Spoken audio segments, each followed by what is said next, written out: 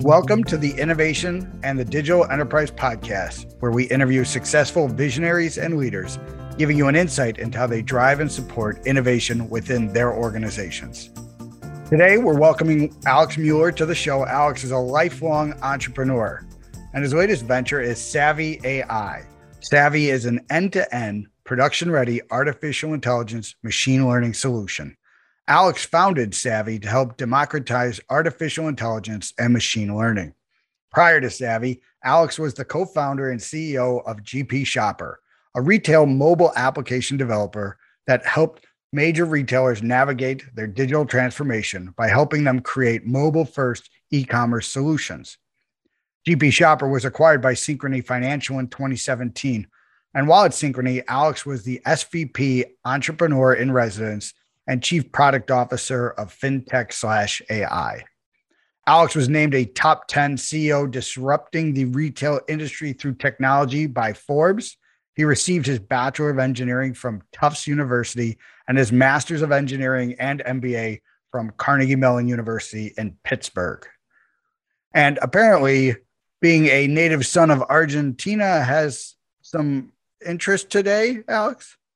Yes, I was going to add that fact. I was also born in Buenos Aires and wanted to say I'm so happy that Argentina, we won Copa America. Vamos Argentina, and Leo Messi, and my favorite player, Di Maria. That's awesome. Congrats. And welcome to the show, Alex. Thank you. Can you please share, with our listeners a little bit more about Savvy AI? Sure. So Savvy AI is a company that came about because over the 3 years while we were working at Synchrony Financial and putting machine learning and artificial intelligence into all sorts of different credit products, we realized it was really hard to do.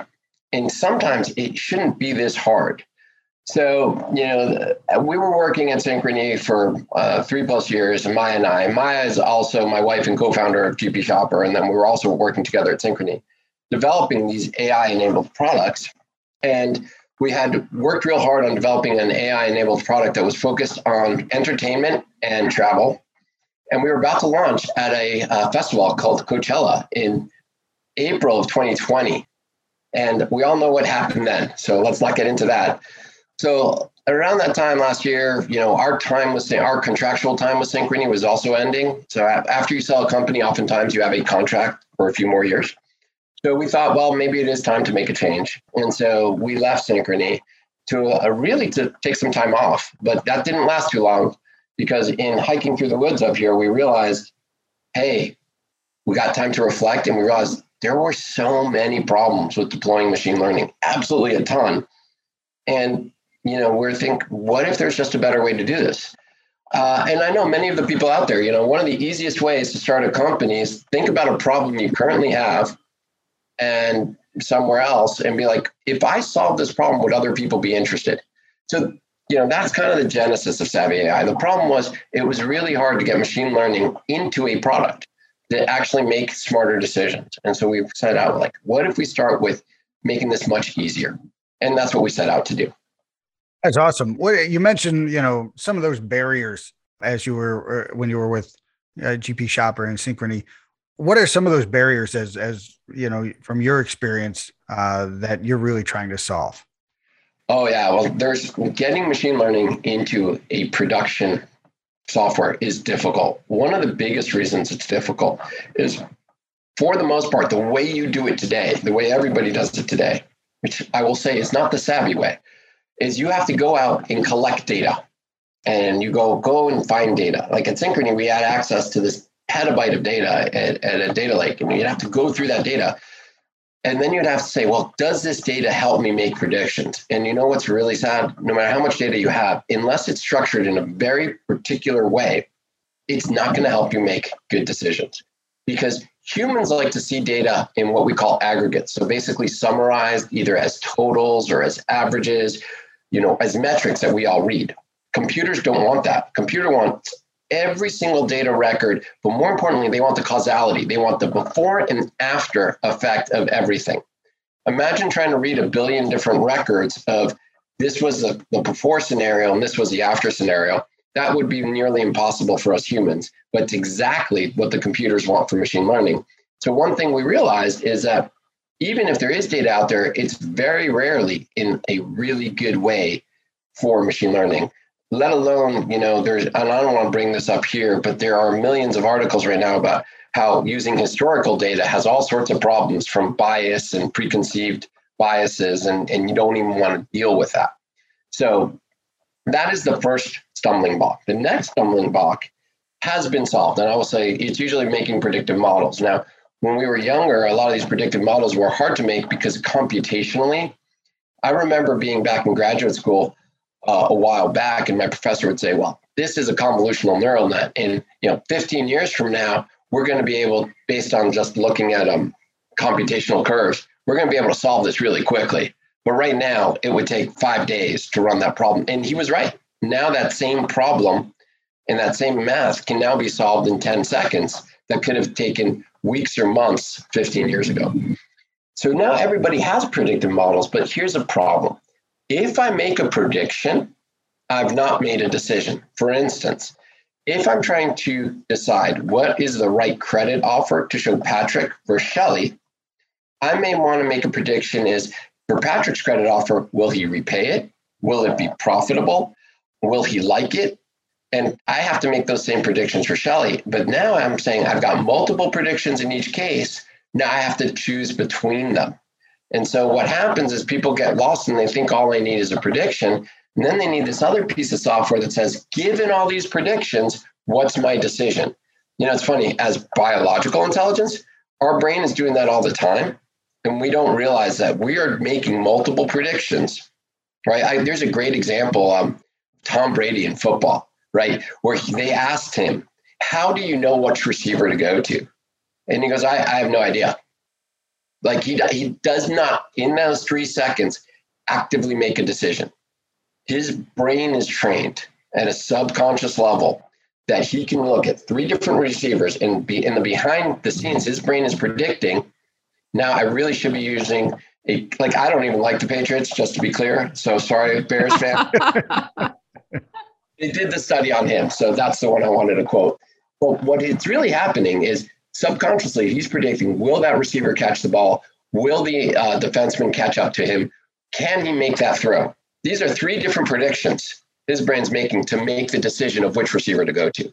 That's what Savvy really does.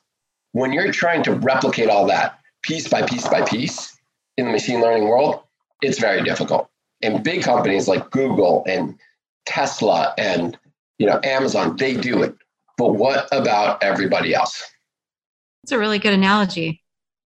Yeah, and I'm glad. I think it made more sense to study Tom Brady than Trubisky. I don't think the decision where you're going to get a lot of cases where, he made the right decision. Sorry, I like Trubisky. I think he's a wonderful human being. But I think to that point of success factors of, because you've got to believe that some of the information that he's ingesting is it man coverage? Is this guy, is he tight?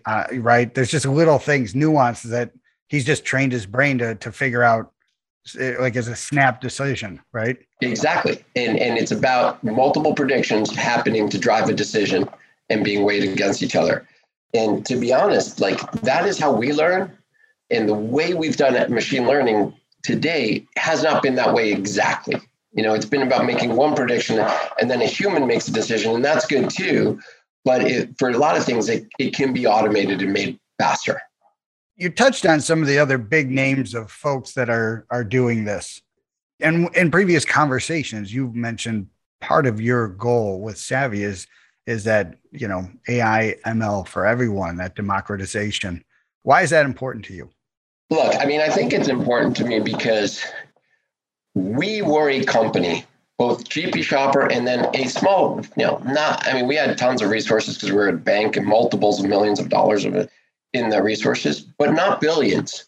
So whether you're a small team at a big company or you're an independent startup, if the big guys have these big guns and nobody else does, that goes against the ethos that a lot of us have of trying to say, well, we need this to work for everybody.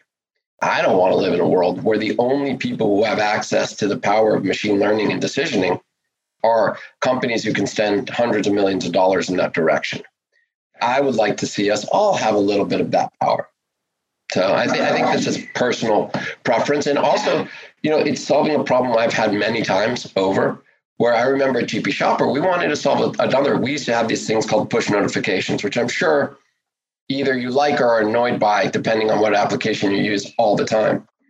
And knowing when to send a push notification to reduce the annoyance factor and make sure, that's a great machine learning problem. Machines can learn, Patrick, that you might like 2 push notifications a week, and Shelley may like 3, as long as they're between the hours of 4 and 5 and not after 7. And that's things machines can learn very well. But putting that solution to that problem in current technology may cost $100,000, $200,000, $300,000, but that problem may only have a value of $20,000 a year. And so how do you solve that cost effectively for somebody who's only going to get $20,000 a year worth of value for that? You need to make that cheaper than $1,000 a year. That's a great point. So, yeah, no, and I love your thoughts around trying to democratize AI. So I'm curious, who are your target clients? Because you are trying to get this in the hands of the masses versus the few. Yeah, so our target clients are anybody who's got a product team. So there are 600,000 product teams in the United States alone. And so when you think about any company out there with a software team with maybe a few developers, or you're a product team of a different company, we don't care. You can be big and use our solution. But we're trying to get our solution in the hands of the product managers, of the project managers, of the technical business analysts. We care less a little bit about industry. Obviously, e-commerce and fintech and media are all industries that Maya and I have a lot of experience and context. But we've been recently learning about companies in logistics. This is one of my favorite examples. One of our pre-seed investors lives in Montana, beautiful place, about 45 minutes outside of Big Sky. And he's like, one of these guys I know is really nice, and he's got a bovine herd software management company. So this means basically he has software to help you manage heads of cattle. And we're like, okay, I didn't even know that was a thing. But it turns out that the cattle ranches have iPhones and Androids like everybody else. And they want to be able to do things like say, okay, what's the best time for this cow to see a vet? Because seeing a vet is expensive, and they really only want to see the vet if it's going to be actually productive for the head of cattle. And so they basically said, well, we could build a STEM using your technology. And it actually lets the cattle ranchers themselves almost embed their knowledge into an AI tool that's now going to recommend what's the best time for this cattle to see a vet, what's the best time for this cattle to do the next step across their, I say it this way, their life cycle. But yes, it is that kind of thing. It could be anybody. It could be those people. It could be people who have a logistics problem that they're trying to solve and say which of my 10 facilities should take on this order. Or it could be financial institutions who may have whole cadres of data scientists, but they're all working on fraud and nobody's working on offer optimization. And when the offer optimization people go up to the 30 data scientists at that big financial institution and say, hey, can you help me on this email offer optimization thing I want to do to make sure I send the right email to the right person at the right time? They go, absolutely. As soon as we finish this fraud, this anti-money laundering, and this computational investment thing going, we'll get to you. And that's 4 years from now. Right. So it could be any of these resources, any of these types of people. Could you expound on what is a STEM and how does that relate to your solution? Absolutely. So thank you for calling me out on that. As any founder who lives and breathes their product every day, sometimes you get a little too comfortable with your own language. So a STEM is a little AI decision maker. And so if you use Savvy, the first thing we ask you to do is basically build a STEM. You build a STEM by saying, hey, you're a little AI decision maker. First, I want to tell you what to decide. You're deciding between, say, in a fintech example, you're deciding whether to approve, review, or reject a transaction. Okay, great. Then, much like an employee, you give your STEM a goal. And in that case of that financial one, you'd say, I want the goal to be a successful transaction, and I want to increase that goal while also reducing the goal of a return or what's called a non-sufficient funds event, where basically somebody says they have the money, but they don't actually pay it back, right? So they want to increase success and decrease failure. Easy enough. And then you say in your STEM, all right, given your goal is to accept or reject transactions and you want to increase successful transactions, what do you think would influence that? And then you say like, oh, maybe the amount of money they're looking to spend, how much money they currently have in the bank, how much money they may already owe somebody, all these different other things that you may have access to for that individual. And so basically, a STEM works just like almost a person would work to evaluate a decision on a bunch of criteria. Sometimes we like to say is, I pride myself on being a data-driven decision maker, but a STEM truly is a data-driven decision maker. And the best part about it is that it puts you as the person in control of the STEM in control. This isn't about saying, hey, we're replacing a person with the STEM. It's more about saying, hey, the person has to be strategic. Because you know what computers are really good at? Micro tactics. You should see the color red, Charlie should see the color blue. But the real thing where humans are way better than machines is intuition. And you got to separate those two. So for instance, one of my favorite data scientists, she always used to say, there's an art and a science to data science. And data science is the language of, it's basically the field of science of machine learning and of artificial intelligence. The science, to some degree, everybody knows what it is. Those are those algorithms. Those are the stats that all of us forget, like the term heteroscedasticity. Those are all these different things that you learn to objectively analyze and come up with a prediction. Great. The art is what you should even include in the math. That's what people forget. And that art is often done better by somebody who knows their product, somebody who might be in marketing, somebody who might be the business leader. So take an e-commerce product, right? Something like a shopping product. It's generally not the data scientists who know the customer's like pain points. It's oftentimes the product designer or the user experience designer. It's those people who actually have a better sense that we should consider age here or gender here, or we should consider location here versus time of day there. And so that's the balance. We want humans to be strategic, telling the machines so they can figure out micro tactics. As you were saying that, the idea of who would know the customer best, I was thinking probably the people in the call room, right?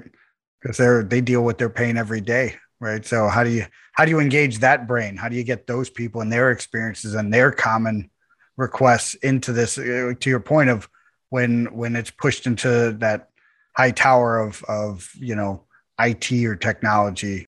It's funny. I have, even though I've been the CEO or co-founder and whatnot, I've always been a product manager at heart. And I love that now this role, product management, has become a role, an ascendant role. Like now there's chief product officers and they report to CEOs and they're very important roles.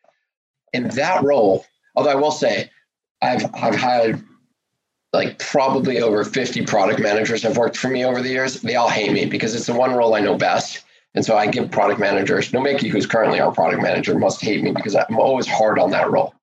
But the point here is a good product manager has a strategy for ingesting the ideas and insights that come from the call center, from the clients directly, from the salespeople. Oftentimes, when you look at a company pinwheel, the product manager is almost always in the center. And so there, I would like, hopefully, the product manager taking the time to talk to the client support teams and make sure that their feedback is in the loop.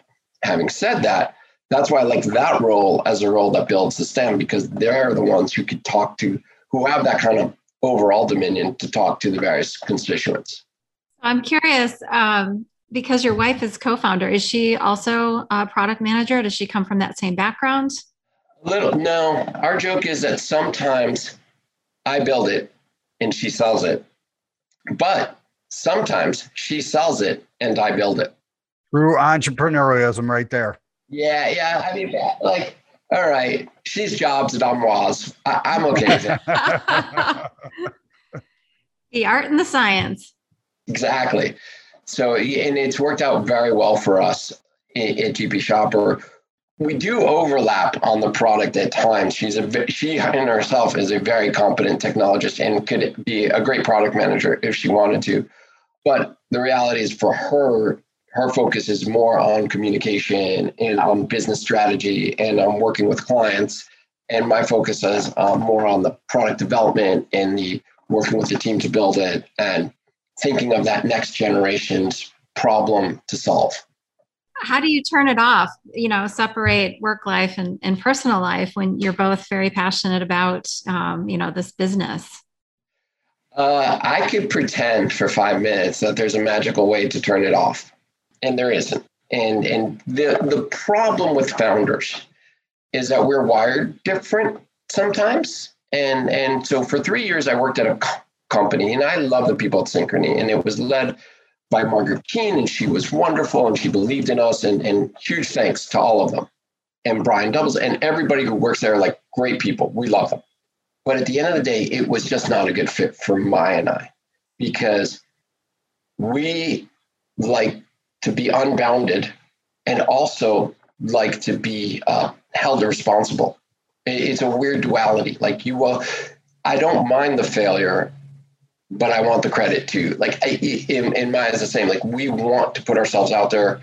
We don't want to fail. We obviously want to succeed, but we're just wired to like we have to try it. And I think when you're wired that way, it's hard to turn it off. But when you're forced to turn it off a little bit, you end up just thinking of the next thing to do. So I think to answer your question, like it's a blessing and a curse. I will say also, both my parents and Maya's parents were both immigrants and entrepreneurs. So wow. Maybe it's a little bit in the DNA. My brother and sister are also entrepreneurs. So wow. Oh, and talking about my brother, he's an entrepreneur in Chicago, actually. So it's a further reinforcement of our love for that city as well, from a technology perspective. It is. It is very common when I see entrepreneurs, founders, they can't turn it off. But what I think people don't understand is, my wife has asked me a number of times, like, why don't you get a hobby? And I said, well, I've got one, right? Like mine just makes money, right? Like why is that a problem? At least we hope it does. And sometimes it doesn't. And we have to live through that too. Right. And that's it. So, but it's about building something, right? And being able to, the accountability, the ownership, the pain, the pleasure, it's all there for you if you want it. But one of the things I wanted to kind of switch over to was, we had a conversation about fintech and, the investments going on there and some of the challenges with AI around that. And I really wanted to get your thoughts on how you see AI impacting that environment. I will say AI is in super fertile ground in the fintech community. Because when you think about what AI and machine learning is about, it's about learning to do things better, hopefully better. We've certainly seen some not great results where machine learning has learned to do things for the worse. And I don't think that was ever intentional, but in some social media platforms, you had some of those issues. But when it comes to fintech, you're often dealing with a lot of statistical data, bank accounts and amounts of money in transactions. You're dealing with also fraud, which generally leaves a pattern.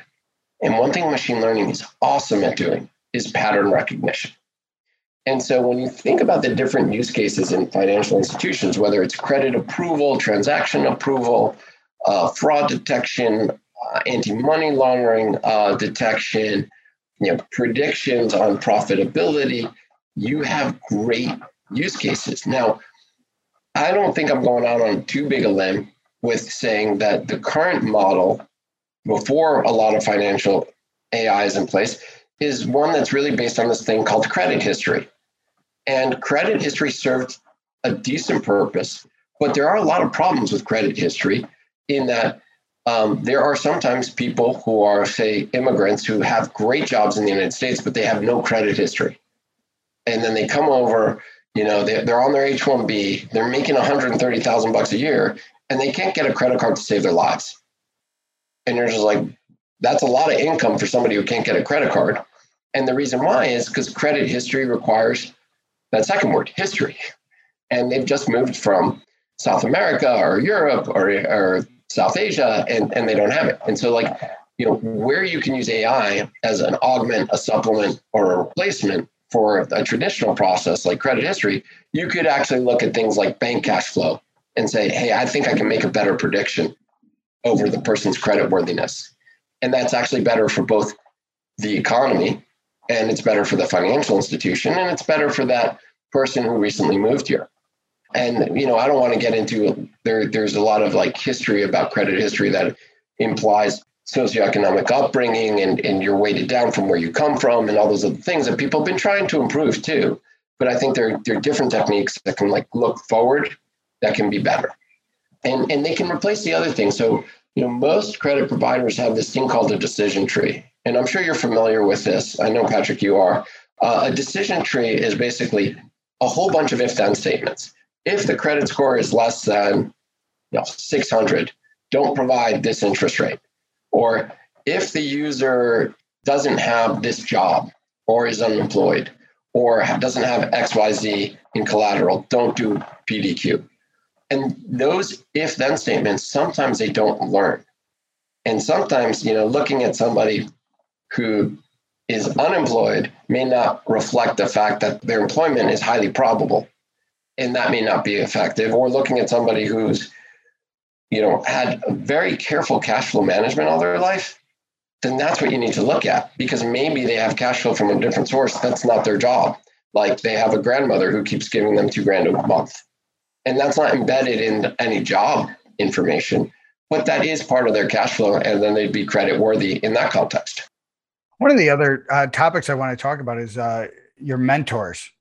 We want to talk about people who have had an influence on you and your career. Yeah. It's funny because when we were talking about it, and Shelly, you mentioned that you did something with soldiers, right? Both Patrick and I. Yeah. So Patrick and I belong to an organization called Project Reload. So we basically take corporate executives out and pair them up with military executives over the course of 3 days. And by the end of the 3 days, you can imagine the stories that are told and the information that's shared. And so, that's actually how Patrick and I initially met. Yeah. Awesome. And the reason why, I know we brought that up in a previous conversation, I want to bring that up is because that actually leads me to one of my first mentors. So when I left college with a bachelor's in engineering, I decided to move to Israel and live with my grandmother and some of my cousins out there. And I was looking for a job and I finally got one. And basically, if you remember the Maytag repairman, used to go and fix, I was a glorified repairman.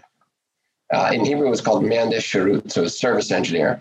And the idea is I used to fly around the world, literally to Venezuela, Moscow, all over Europe, even in places in Tomball, Texas. That was probably one of the most exotic places I've ever been was Tomball, Texas. But having said that, I used to fix these digital printers. And I remember I once had this issue. I don't remember which. It was either in Venezuela it was in Venezuela, where the person who was bringing me in, right?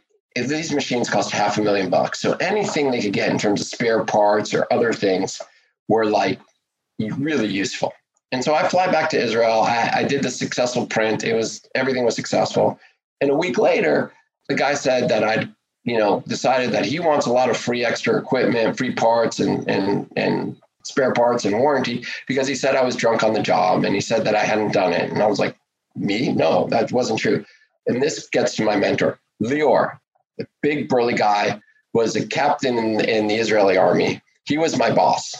And it's really interesting. And instead of being like the client's always right, which is kind of an Americanism, right? The client's always right. He was like, no, my guy did not do that. I'm sorry. No shot. You're not getting anything free. Alex would never have done that. I believe in him. And it was very interesting to me because here you are, companies spending millions of dollars, the clients yelling they want free stuff because I'm bad. They have no proof whether I did or didn't do anything, right? There was no video. It was just my word against theirs. And Lior was like, I do not care. He's my guy. He's on my team. Now, granted, when I was in Israel working for him, oh my God, he wrecked me. He'd make me work 14 hours a day. In order to learn how to fix these printers, we had to build them on the factory floor. And he used to smoke cigarettes and one of the ink is this material called methyl ethyl ketone, highly explosive. He looks at me, he's smoking a cigarette. He goes, Alex, come here. And I stand right next to him. He's like, puts his cigarette out in the methyl ethyl ketone. I did not know it wouldn't explode. Okay. So I jump like the scared American I was. And they just all laughed. Or would make fun of me as being the American, as being the guy who wasn't in the military. But I tell you, when push came to shove and it was them or us, he was behind me 100%. And I'll just I take that to me everywhere I go. It's like, I may sometimes be hard on my own team, hopefully not, but I certainly will, not put a cigarette out on methyl ethyl ketone. Hopefully. And not have them practically like pee their pants in front of them. But I wouldn't do that. But one of the things is like, what I learned is as hard as he was on me and as hard as he was on making sure I did things right, he had my back in a way that I just, look, I'm sure there are plenty of American bosses who would do it, but it's the American bosses who have been in the military that I'm sure would do it. Because I think that's also part of that military, like on the ground, we're one unit against the others. And to me, that was a huge mentor. So shout out to any of the soldiers and field leaders of military, because, they learned something that I think the rest of us have to learn in a different way. I would say they learn it the harder way, but they learn it the faster way. Agreed. And I think we talked earlier, Alex, about why Chicago is one of the most underrated sources of talent. And you mentioned that your brother is an entrepreneur here. So curious what you think about that topic. Here's the story. So we started GP Shopper in my living room in New York City, mostly because garages in New York City are totally expensive. So we started this company, GP Shopper, 2010-ish, 2007, 10 timeframe, and it was in our living room. And then what happens is we met this great product manager who was living in Chicago at the time. And we're like, oh, come live in New York. We just opened a New York office. And then him and his wife came to New York City, and she was pregnant, and they started looking at apartments. And they were like, no shot. We are not living in the city. It's double anything in Chicago. So he's like, give me 3 months. And I bet you I can hire, because we needed to hire like 5 people. We just raised some money. He's like, I bet you I can hire incredible people here for less than what you would have to hire them in New York City. And I'm like, sure, why not? And so he opened an office here. And then from there on in, the Chicago office doubled in size almost every year. And the New York office would increase by like 20% because we just kept getting great talent. And it wasn't only that it was great talent, it was great talent that was both hardworking and also like respectful, and nothing against the West Coast or the East Coast, whatever. Sometimes I think Facebook's public about it. It's the average time at Facebook as an engineer is like 18 months.